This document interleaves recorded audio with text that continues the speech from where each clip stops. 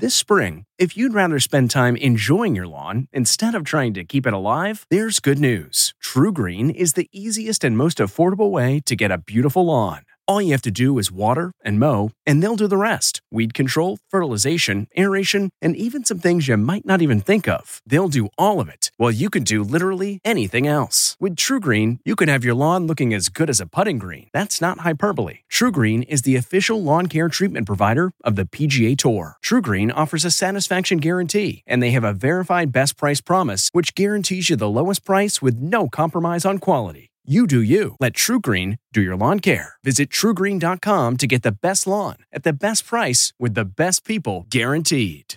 It's 3 o'clock somewhere. Time for a My Mochi ice cream snack. My Mochi ice cream is cool, creamy scoops of premium ice cream wrapped in sweet, pillowy dough. And get this, all of My Mochi's fabulous flavors, like strawberry, mango, double chocolate, and cookies and cream, are only around 80 calories per piece.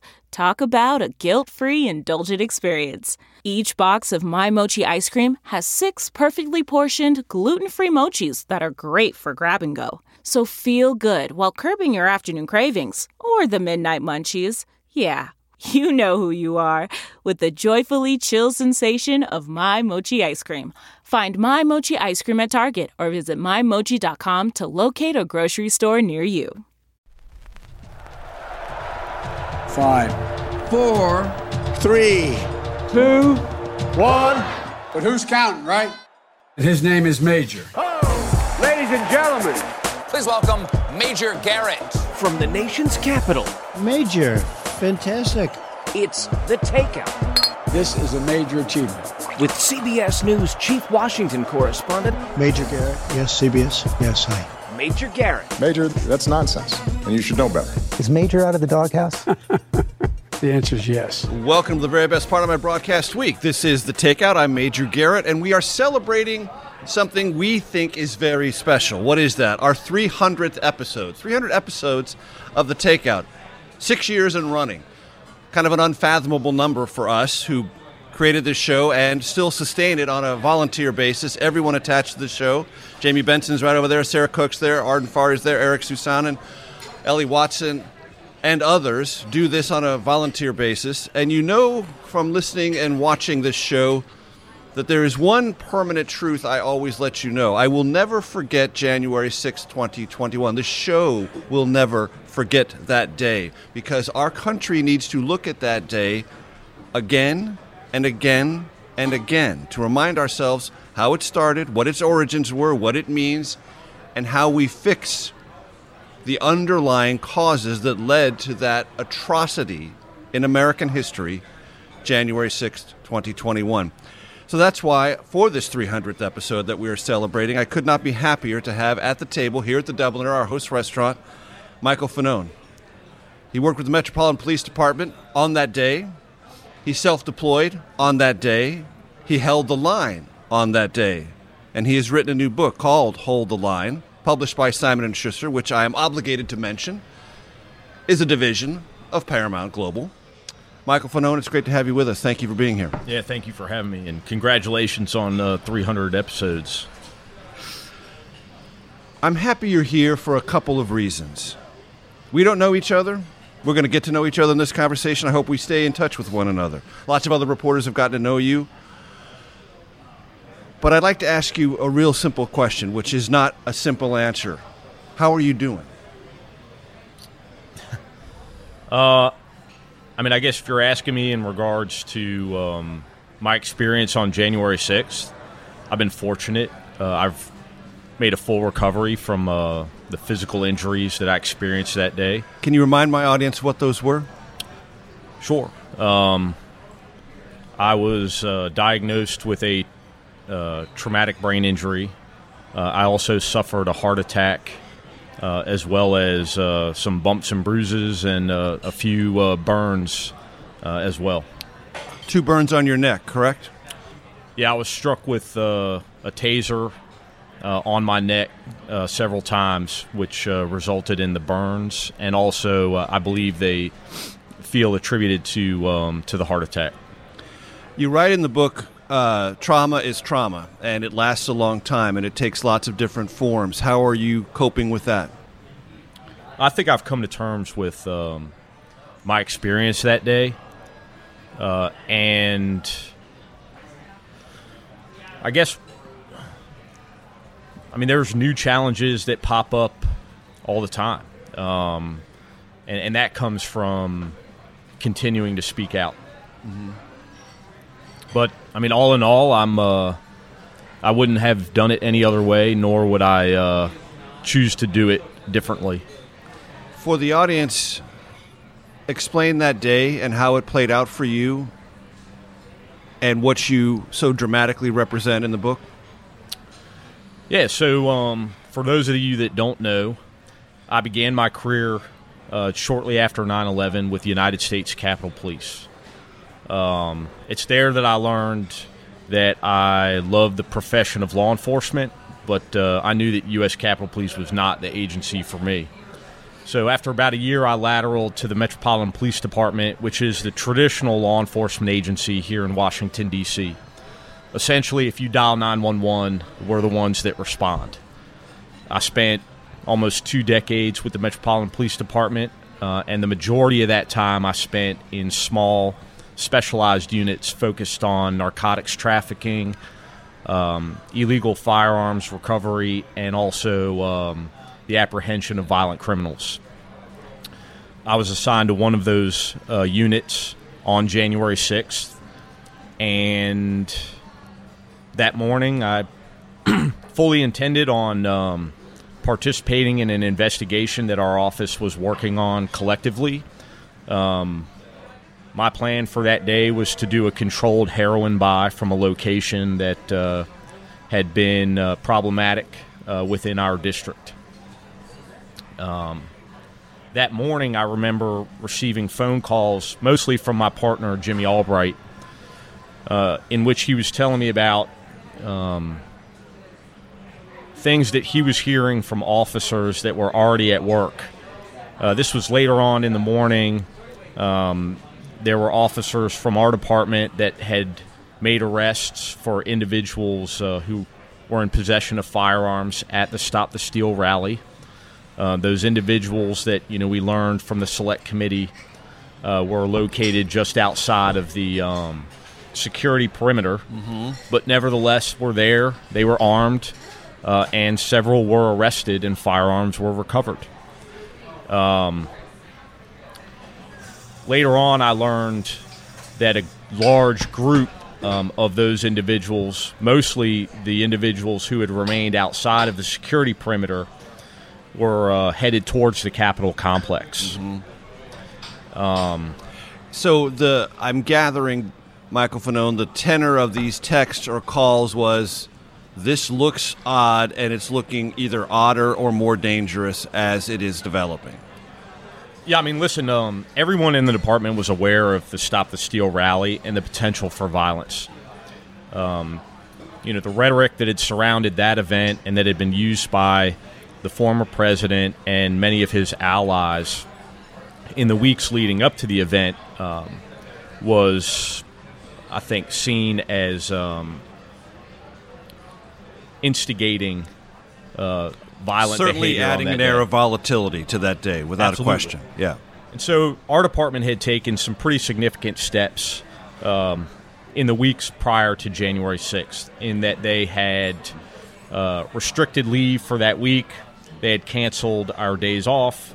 Our deployment shifts were changed to 12-hour shifts. We had activated a number of our civil disturbance units, and we had also taken an unprecedented step of canceling leave that had already been approved. So for all intents and purposes, it was a real all-hands-on-deck week, not just the day, but the week. And it's a good thing that we did. I remember the phone call I got from Jimmy shortly after 1 p.m. in which he said, turn on your radio.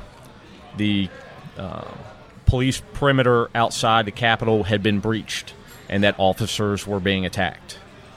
After that,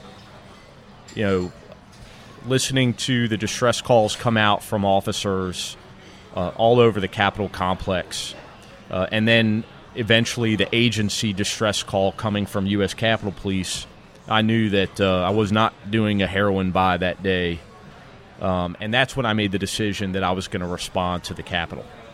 No one ordered you? No. But, I mean, it should be noted that, my experience that day is representational of hundreds of MPD officers who self-deployed to the Capitol. I mean, we heard the distress calls coming out from officers and from our colleagues that had been sent to the Capitol. And you heard, as you write in the book, officers were in danger or officers were under threat or that lines had been flanked and that this was getting out of control. I mean, I think after the first perimeter was breached, it was out of control. The initial MPD contingents, the CDU platoons that responded to the Capitol, the officers that self-deployed, quickly realized that they were dramatically outnumbered and that these people were hell-bent on getting into the Capitol.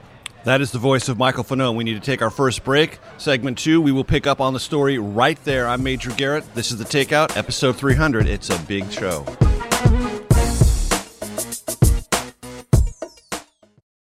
This episode is brought in part to you by Audible, your go-to destination for thrilling audio entertainment. Whether you're looking for a hair-raising experience to enjoy while you're on the move or eager to dive into sinister and shocking tales, Audible has an exclusive collection of thrillers from best-selling authors that will keep you on the edge of your seat. Like James Patterson's first audio-only thriller, The Coldest Case.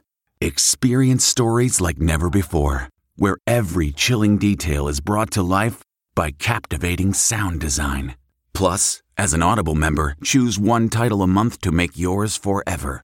And now, new members can try Audible free for 30 days. Just visit audible.com/WonderyPod or text WonderyPod to 500-500. That's audible.com/WonderyPod or text WonderyPod to 500-500.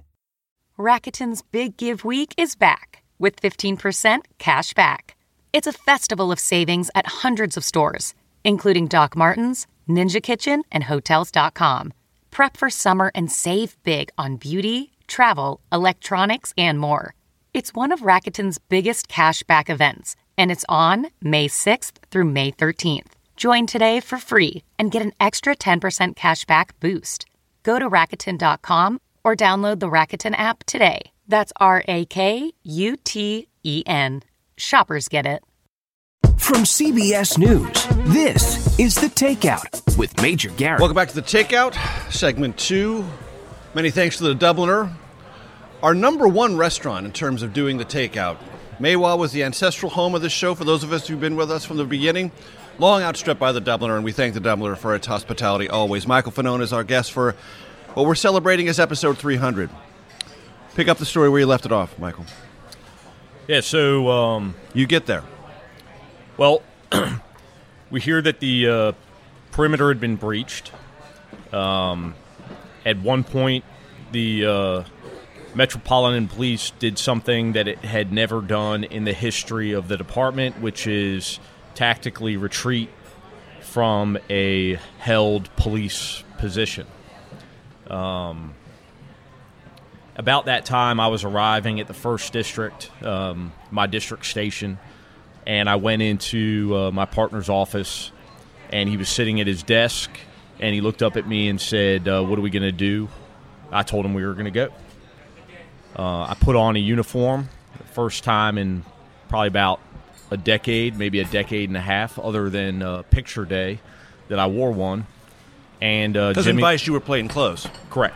Yeah. So you get on the uniform? Get the uniform on, and Jimmy and I found a car and drove to the Capitol.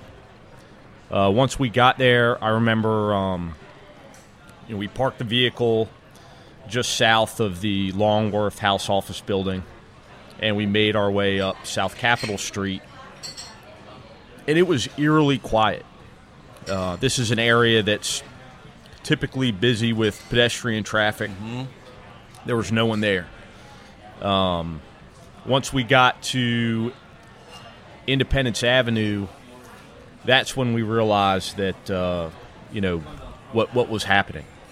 The street was filled with police vehicles, and we could see where police lines were, barricades had been toppled, and there were hundreds of demonstrators inside those police lines. And they were, yelling and screaming and chanting, and some of them were dressed in, paramilitary style clothing and equipment. They were all holding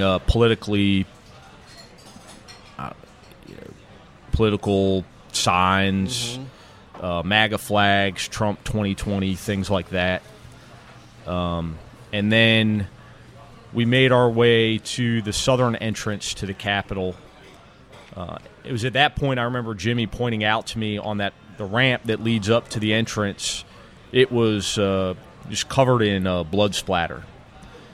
And once we entered the building, we walked through the Hall of Columns and made our way to the crypt, which is the circular centermost area just beneath Statuary Hall in the Rotunda. When we were there, that's when I remember hearing a distress call, or a 1033, coming out from the lower West Terrace tunnel. And Jimmy and I responded immediately to that area to assist. We walked down a set of stairs which leads out to that tunnel. The tunnel itself is pretty symbolic in nature. It's the hall or the tunnel that the president-elect walks out of onto the inaugural stage to take the oath of office. It's about 250 feet long, about as wide as maybe 4 or 5 adults standing shoulder to shoulder. And I remember coming down the stairs, the first person I saw was Sergeant Bill Bogner, who I had known throughout my career. This was an administrative guy. He had worked as an admin sergeant at the 1st District for a number of years and was currently assigned to our academy. This guy was a paper pusher, but he suited up and also self-deployed to the Capitol that day. Bill couldn't see anything. He had been sprayed in the face with bear spray. And I remember going up to him and telling him, hey, it's Mike, it's Fanone. And he stretched out his hand, I think thinking that we were part of some cavalry that was there to relieve them. But it was just the two of us. Right. We had this kind of surreal moment, and then we started heading into the tunnel. And the tunnel leads out, as you said, and there was a crowd there trying to get in. And these officers in front of you are besieged. They're reeling in one level or another, physically or otherwise, from things sprayed in their eyes or things that they're being bludgeoned with. Yeah, so to paint the scene, we walked through this set of double doors that leads out into the tunnel. And immediately I was overtaken by the CS gas and the chemical irritants that were still lingering in the air. I didn't bring a gas mask, and quite a few officers actually did not have gas masks that were there in the tunnel. And that is intense and overwhelming. It's difficult to breathe. It's difficult to see. Disorienting, yeah. Very much so. So I remember doing a about face, walking back out through the double doors and kind of collecting myself and thinking about all the decisions that I had made in my life that led me to this horrible decision to come to the Capitol that day. And then I remember seeing Ray Mikhail. And Commander Ray Mikhail was the highest-ranking officer that was there at that time. He was in charge of our Investigative Services Bureau, and he had self-deployed to the Capitol. Watching him command this 40 or 50 officers that were there defending the tunnel was the most inspirational scene that I've ever experienced in my life. And I think for me, it was the moment that I made the decision that this is where I was going to stay and to fight. And so my partner and I went back out, followed Ray Kyle, and it was there that we fought alongside of about 40 other MPD officers and around a half dozen U.S. Capitol Police officers that were defending that tunnel. And what we were up against was pretty much every single individual that was out on the West Terrace, which you couldn't see from where we were at, was about 15 to 20,000 people. And this area had, because it was the only open entrance at that time into the Capitol, had become this funnel of violence. These individuals, rioters, they were using metal objects, aluminum baseball bats. They were using scaffolding and police barricades as battering rams. Shields as battering rams. Shields, commercial-grade fireworks, chemical irritants, everything from pepper spray to CS gas to bear spray. And I mean, it was intense. You could not slide a credit card between two individuals that were in that hallway. And these officers that were there had been there for well over 90 minutes, fighting nonstop. I remember, making my way through this group of officers and just seeing them fatigued, bleeding. I think under any normal circumstance, any one of those guys would have been, on their way to a hospital in an ambulance, but that wasn't an option. We were fighting for our lives. Because there were no reserves. There was just that line. There was just that number in small dozens of officers plugging that hole, holding that line. Exactly. That's the voice of Michael Fanone. Ladies and gentlemen, when we come back for segment 3, you're going to hear, in Michael Fanone's own words, what happened next. It's in his book, Hold the Line. It's vividly described. It's something you need to hear. You're going to want to hear. I'm Major Garrett, segment 3 of The Takeout from the Doubler, coming up in just a minute. Hi, Major. This is Tony Fauci here at the NIH. I want to take this opportunity to give you a hearty congratulations on 300 episodes of The Takeout. It's been a privilege and a pleasure for me to be part of that over the years, and I wish you many, many more. The comfort of your favorite seat is now your comfy car selling command center, thanks to Carvana. It doesn't get any better than this. Your favorite seat's the best spot in the house. Make it even better by entering your license plate or VIN and getting a real offer in minutes. There really is no place like home. And speaking of home, Carvana will pick up your car from yours after you finalize your offer. Visit Carvana.com or download the app and sell your car from your comfy place. What makes a life a good one? Is it the adventure you have? Or the friends you find along the way? Maybe it's pursuing your passion while striving to protect, defend, and save what you believe in every single day. So, what makes a life a good one? In the Coast Guard, we think it's all of the above and more, but you'll have to find out for yourself. Visit GoCoastGuard.com to learn more.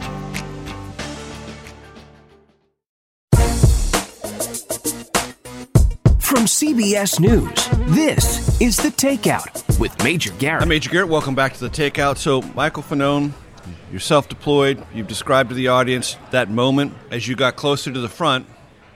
You saw the light of day, but were plunged into darkness. Yeah, so I made my way to the front, and the fighting there was brutal. You describe it in the book as medieval. Yeah, absolutely. I mean, this was, individuals in, like I said before, incredibly close proximity, using, fists, objects, and the weight of, our fellow officers, or in the case of the rioters, their fellow rioters, to try to overcome the opposition. And at one point, we started to gain significant ground, and we were able to repel those individuals out of the tunnel. And it was at that point that one of them, an individual named Albuquerque Head, who actually is up for sentencing tomorrow, pulled me off the line and dragged me out into the crowd. And one thing I should know, we're recording this on October 26th, so when you hear Michael Fanone refer to tomorrow, that would be October 27th. And also worth noting, before you left 1st District Headquarters, you put on a body cam. That's correct. You had body cam on, and all of this that you are hearing him describe in vivid, step-by-step detail is verified by that body cam video. Correct. So you're pulled outside, and then what happens? I remember hearing Albuquerque Head yell out, "I got one. I got one. I got one." And at that point, I was being beaten from every direction. I was beaten with fists, metal objects, and pulled further and further out into the crowd. You write in the book that you at one point felt like you might be genuinely torn limb from limb. Yeah, you felt that kind of pressure in pulling in every direction. I mean, there were individuals that were restraining me, grabbing my arms, pulling them in different directions. I was terrified that somebody would get a hold of my gun. Yeah, I was doing everything that I could to retain my firearm. I heard people chanting to get his gun, kill him with his gun. And at that point, I remember being struck multiple times with a taser at the back of my neck. That individual was identified. His name was Daniel Rodriguez. He's been charged. And I remember the excruciating pain as well as, the fear that I would no longer be able to retain my weapon. Obviously, the purpose of using a taser is to incapacitate someone, and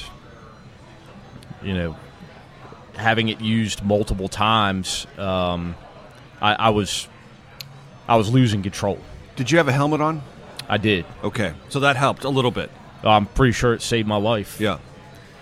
And it was at that point when I was most in fear of losing control, that I was frantically searching for ways to survive.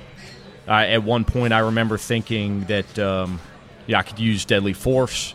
There were individuals that clearly met that threshold that were trying to kill me. That being said, I quickly came to the conclusion that even if I was able to draw my gun, most likely would have been stripped away from me before I even had an opportunity to use it. And if I did use it, there were dozens, hundreds of people in close proximity to me. Eventually, they would, use it against me or use similar force against me. So I went for option B, which was, to try to reason with them. Yeah, I remember screaming out that I have kids. I thought maybe I could appeal to somebody's humanity. That's what you screamed. I have kids. Yeah, I have kids, and it worked. There were some individuals in the crowd that assisted me and provided enough time for other officers to get to me. You write in the book that some actually said to stop or to end the beating of you, and then physically helped you get back toward a place of safety. That's correct. Yeah, I mean, it was it wasn't like some moment where I yelled that out and everybody just stopped what they were doing. Right.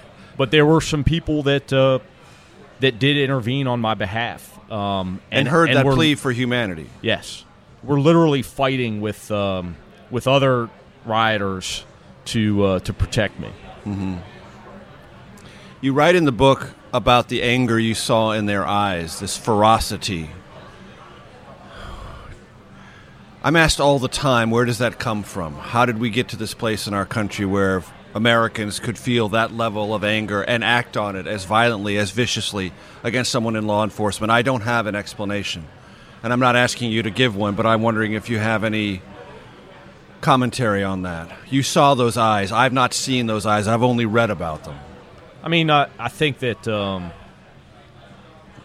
there's a lot of contributing factors that I experienced.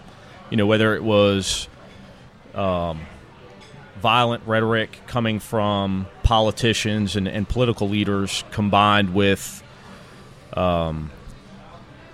lies, deception. I think the media played a part. I think that the way we consume our media is also problematic. But I think ultimately it just comes down to, you know, Americans have become indifferent to the idea that, you know, this is a diverse country and that, you know, people who have different ideologies and political beliefs, views on everything from, you know,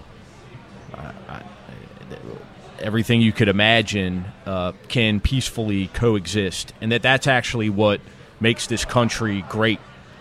I don't know how to get back to that, but I think that ultimately it's indifference that is going to be the downfall of America. And you're living proof that this can manifest itself in very dangerous, very close to deadly ways. And it was deadly for some of your colleagues that day. Absolutely. I mean, listen, like, there's been a lot made about, you know, Officer Brian Sicknick and what the medical examiner's office has said. But there is absolutely no way that you can say that what he experienced on January 6th was not a contributing factor to him suffering a series of strokes. There are officers who took their own lives because of their experiences on January 6th. And I know that because I know my own personal struggles with what I experienced that day and what I experienced in the aftermath of January 6th. You write in the book that thought crossed your mind more than once. Yeah, I mean, you know, my motivations for speaking out were pretty simple. I wanted acknowledgement for the people the officers that I fought alongside of. And when I had, you know, my motivations mischaracterized, especially by, you know, my fellow officers, I mean, that was incredibly, I mean, that broke me. Couple that with politicians lying about what happened that day, and then, you know, eventually me being demonized and attacked by, you know, members of the alt-right. You know, all of those things take a mental toll. We're going to get to some of the attacks on you, some of the mischaracterizations in segment 4. Michael Fanone is our special guest. His book, Hold the Line. He's an eyewitness. It actually happened, ladies and gentlemen. Painful as that is for all of us, we must peer into this darkness. Michael Fanone is here to help us do that. I'm Major Garrett. Our thanks to the Doubler. Back for segment 4 in just a second. This is Jabari Smith, Executive Director of the NFL Players Association, here at the National War College, and I want to congratulate Major Garrett and his entire team on the 300th episode of Takeout. Not only great journalism, but something that's sorely needed in our country today. Major, congratulations.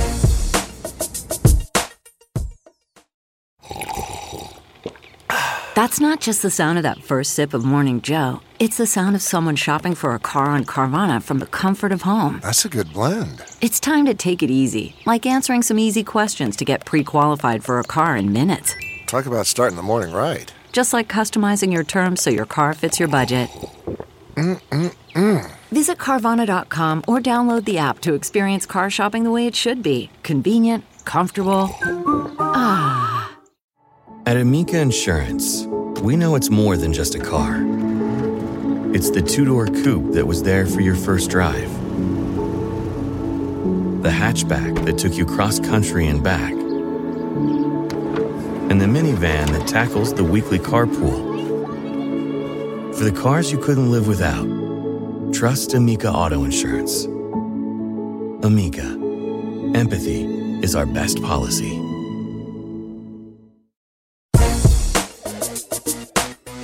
From CBS News, this is The Takeout with Major Garrett. Welcome back to The Takeout. Again, our thanks to the Dubliner. Michael Fanone is our special guest, celebrating our 300th episode. It's a milestone for us. And I always tell our audience, Michael, on this topic, I wish I could set it aside. I wish I could say this never happened. But I can't do that because it did happen. It did happen. It's real. And Michael Fanone is a living exhibit of how difficult it is for that lived reality to be believed in certain quarters of this country. There are still people, you write about this in the book, Hold the Line, who want to tell themselves or have told themselves it never even happened. Or whatever happened was so much more innocent than it's been described, and that there's this attempt to make it more ferocious or deadly or violent than it actually was. You've lived this part of the story. Describe what that has been like for you. I'm not mischaracterizing it, am I? No, not at all. I mean, it's infuriating. I don't know how else to describe it. I mean, it makes my blood boil because I see it for what it is. I mean, you've got a Republican president who I believe there's clear and convincing evidence orchestrated an effort to defraud the American people by lying about the results of the 2020 election. And he continues to do so. And that rhetoric, that effort, combined with his allies and their interactions with groups like the Proud Boys, Oath Keepers, and Three Percenters, resulted in the violence. All of whom who were there. Absolutely. Resulted in the violence that occurred on January 6th. No Antifa. No Antifa.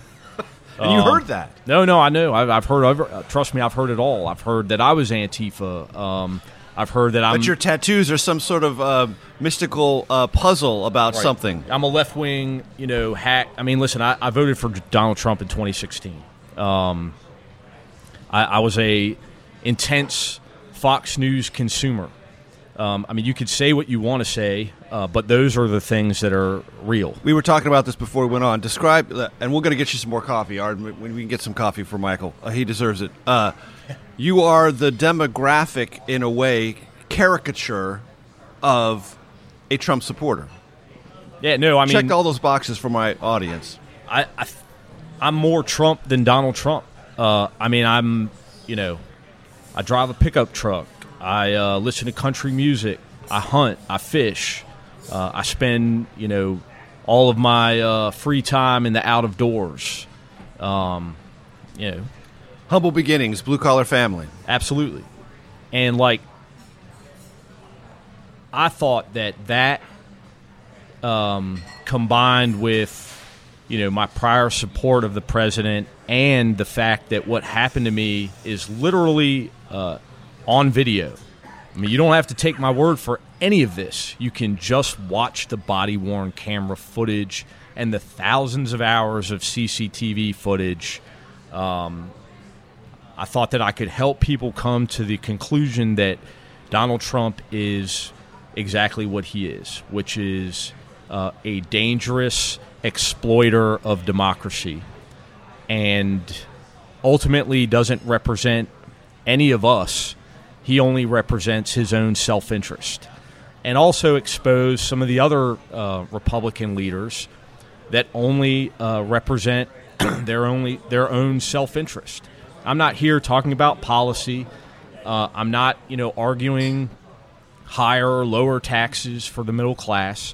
I'm literally just talking about one man's efforts to subvert democracy. And you encountered the hostility to what you just said within your own police force. Officers ostracized you, began to talk about you behind your back because they still held this affinity or devotion to Trump and thought you were trying to tear him down or knock him down or criticize him or something. That's what I got from the book. Yeah, no, I mean, listen, law enforcement is a microcosm of society. And there were officers that I believe had a very different experience than me on January 6th.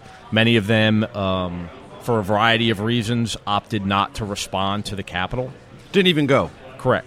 And I think that, listen, there's officers that absolutely disagreed or were angry with me for speaking out because they just simply didn't agree with what I was saying. They felt like what happened on January 6th was justified and that they were supportive of that effort. That being said, I don't believe that's the vast majority of police officers. I think that there were a whole host of reasons why people, turned their backs on me proverbially. Mm-hmm. Many of it was, a mischaracterization of my motivations for speaking out. People thought I was an attention seeker. I don't enjoy this at all. And I look forward to some resolution in my quest for accountability so that I can go back to enjoying a life of obscurity. And for my audience's benefit, explain what your current employment status is and how it arrived at that place. Well, currently I'm employed by as a contractor for CNN. I work there as a law enforcement analyst. I knew that I had to leave law enforcement almost immediately after my congressional testimony. I started to receive like a backlash from within the department, and I decided that I was not going to remain an officer. Despite being 5 years shy of receiving a full pension, but I did know that I was going to return to full duty because I was not going to seek a medical retirement, nor was I going to give anybody the pleasure of thinking that I was unable to continue to do the job. And so, I worked very hard. I came back to a limited duty status in September of last year. And then by November, I was returned to a full duty status. If you read the article in Rolling Stone, you know exactly how I resigned. I wrote a nice message on a paper napkin, turned it into my supervisor along with my gun and my badge, and called Don Lemon and told him I need a job. So you resigned? I resigned. Yes. I returned to full duty, resigned, and December 31st was my last day on the department, and I started January 1st with CNN. That is the voice of Michael Fanone. His book, Hold the Line. For our radio audience, we need to say farewell. For those on CBS News streaming and our podcast platforms, stay tuned for the Takeout Outtake Especial, where we will have some statistics that I think you will find fascinating about our 300 episodes. I'm Major Garrett. We'll see you next week. Hey, Major, it's Corey Lewandowski. I want to say congratulations on 300 episodes of The Takeout. I've had some great free meals from you. Look to get so many more. All the best to you, my friend. Great job. CarMax is putting peace of mind back in car shopping by putting you in the driver's seat to find a ride that's right for you. Because at CarMax, we believe you shouldn't just settle for a car. You should love your car. That's why every car we sell is CarMax certified quality, so you can be sure with upfront pricing that's the same for every customer. So don't settle. Find love at first drive and start shopping now at CarMax.com. CarMax, the way car buying should be. Okay, picture this. It's Friday afternoon when a thought hits you. I can spend another weekend doing the same old whatever, or I can hop into my all-new Hyundai Santa Fe and hit the road. With available H-Track all-wheel drive and 3-row seating, my whole family can head deep into the wild. Conquer the weekend in the all-new Hyundai Santa Fe. Visit HyundaiUSA.com or call 562-314-4603 for more details. Hyundai, there's joy in every journey. From CBS News, this is The Takeout with Major Garrett. Welcome to your Takeout Outtake Especial. I'm Major Garrett. Dubliner is our host restaurant for our 300th episode, which is what we're celebrating this week. We're recording this October 26th. Michael Fanone, formerly of the Metropolitan Police Department, author of Hold the Line, is our guest. Before we get back to Michael, I want to tell you a little bit about what we've accomplished here in our 300 episodes. So this is one of the things I'm very proud of. On the show, we've had 85 declared Republicans, 83 declared Democrats. You notice the inherent balance in those numbers? That's by design. 65 journalists, 49 members of Congress, 33 subject matter experts, 24 senators, 18 authors, also proud of this, 8 professional comedians, that would not include me, 8 political activists, and 8 former White House officials. As you know, we do the threshold questions, so let me give you the top movie answers. When we ask, all-time favorite movie, the most mentioned, Godfather 1 or Godfather 2. Next, Star Wars, usually Star Wars 4, the original, the number 1. And 4, and there's a tie here, Field of Dreams, Gone with the Wind, Shawshank Redemption. We'll get to the other bits of trivia about the threshold questions momentarily. Michael, I want to ask you,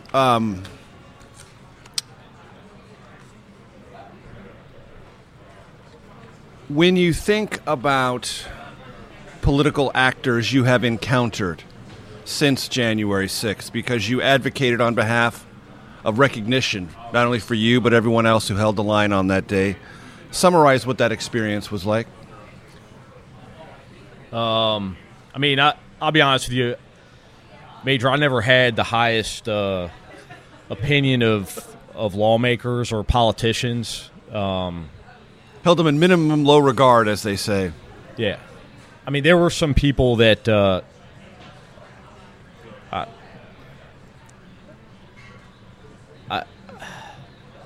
only person that, or the only people that I really encountered throughout this process, and there's no offense to the few politicians that I call friends, but the only ones that struck me as true statesmen were Nancy Pelosi and Liz Cheney. I don't agree with either one of their politics 100% of the time, but those were two people that I felt were similarly dedicated to their oath as I was, and as many of my coworkers over the years were as well. You write in the book that Speaker Pelosi kept in touch with you. She did. In unexpected ways that were not ceremonial or part of a photo op or something. No, I mean, text messages and 3 a.m. phone calls, which I think I attributed to the fact that she was out on the left coast and probably forgot about the time difference. But I answered nevertheless. She was a very sweet woman, and I was very, very good to me and to my family, as was Miss Cheney and several other. You write in the book about Eric Swalwell and Adam Kinzinger. Yeah, I mean, I would say I'm closest with those two.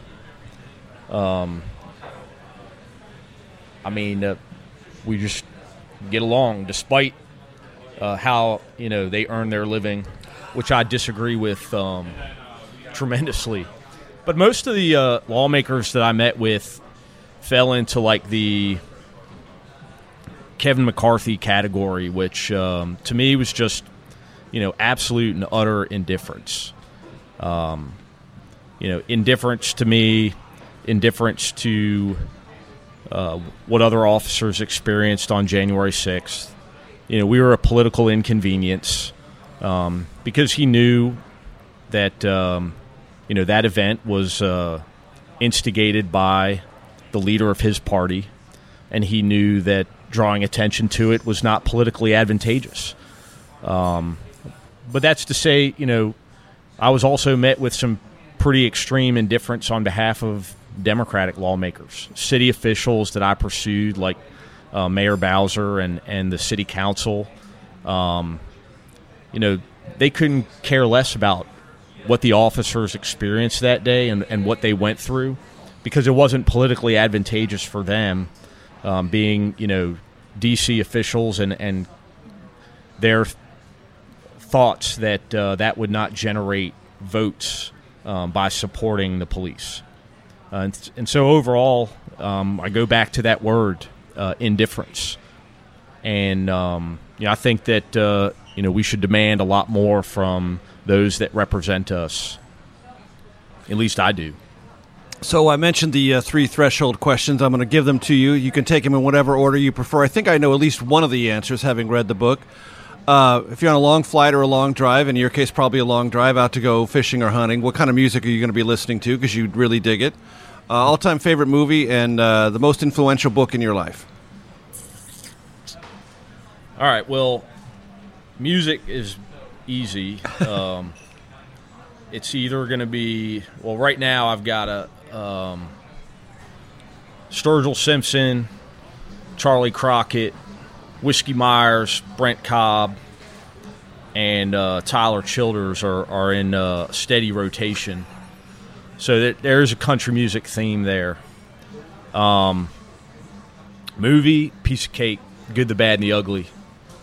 That was one of the first Westerns I ever saw, and I've probably watched that movie start to finish 300 times in my life. Book. It might surprise you. I've not read many books in my life, being that I barely graduated from high school. But I'll tell you what. This isn't like a shameless plug, but reading my own book for the audiobook was a pretty emotional experience. First of all, it was hard. I remember thinking that, pay me a couple $1,000 to read my own book, piece of cake. No, that it was not. But going back over my own words and my own interpretation of my experiences, it made me proud. And to know that, that was a legacy that I'm going to leave to my children, made me incredibly proud. Because I think it's important for them and for all of us to recognize that, this kind of fairy tale that violence is never the answer, I think is ridiculous. I think that we need to start teaching our children that some things are worth fighting for. And I certainly thought that my colleagues were worth fighting for on January 6th, and that democracy is worth fighting for, which is why I'm not going to stop talking until there's accountability for January 6th. That is the voice of Michael Fanone. The book is Hold the Line. Again, published by Simon & Schuster, a part of Paramount Global. I'm Major Garrett. Thanks for hanging out with us at your Takeout Outtake Especial. We shall see you next week. The Takeout is produced by Arden Fari, Jamie Benson, Sarah Cook, Ellie Watson, Jake Rosen, and Ashley Armstrong. CBSN production by Eric Susanen. Follow us on Facebook, Twitter, and Instagram at Takeout Podcast. That's at Takeout Podcast. And for more, go to takeoutpodcast.com. The Takeout is a production of CBS News. If you like The Takeout, you can listen early and ad-free right now by joining Wondery Plus in the Wondery app or on Apple Podcasts. Prime members can listen ad-free on Amazon Music. Before you go, Tell us about yourself by filling out a short survey at Wondery.com/survey. I'm CBS News correspondent Major Garrett, host of the podcast Agent of Betrayal, The Double Life of Robert Hanssen. During the Cold War, FBI agent Robert Hanssen traded classified secrets to the Kremlin in exchange for cash and jewels. In the podcast, you'll hear from Hanssen's closest friends, family members, victims, and colleagues for the most comprehensive telling of who Robert Hanssen really was. Binge the entire series now. Agent of Betrayal, The Double Life of Robert Hanssen is available on the Wondery app, Amazon Music, or wherever you get your podcasts. Hi, this is Jill Schlesinger, CBS News business analyst, certified financial planner, and host of the Money Watch podcast. This is the show where your money is not scary. It is a show that's all about you. It's your questions that make it possible for me to provide unconventional and entertaining insights on your money, and maybe more importantly, on your life. Follow Money Watch wherever you get your podcasts. You can listen ad-free on the Amazon Music or Wondery app.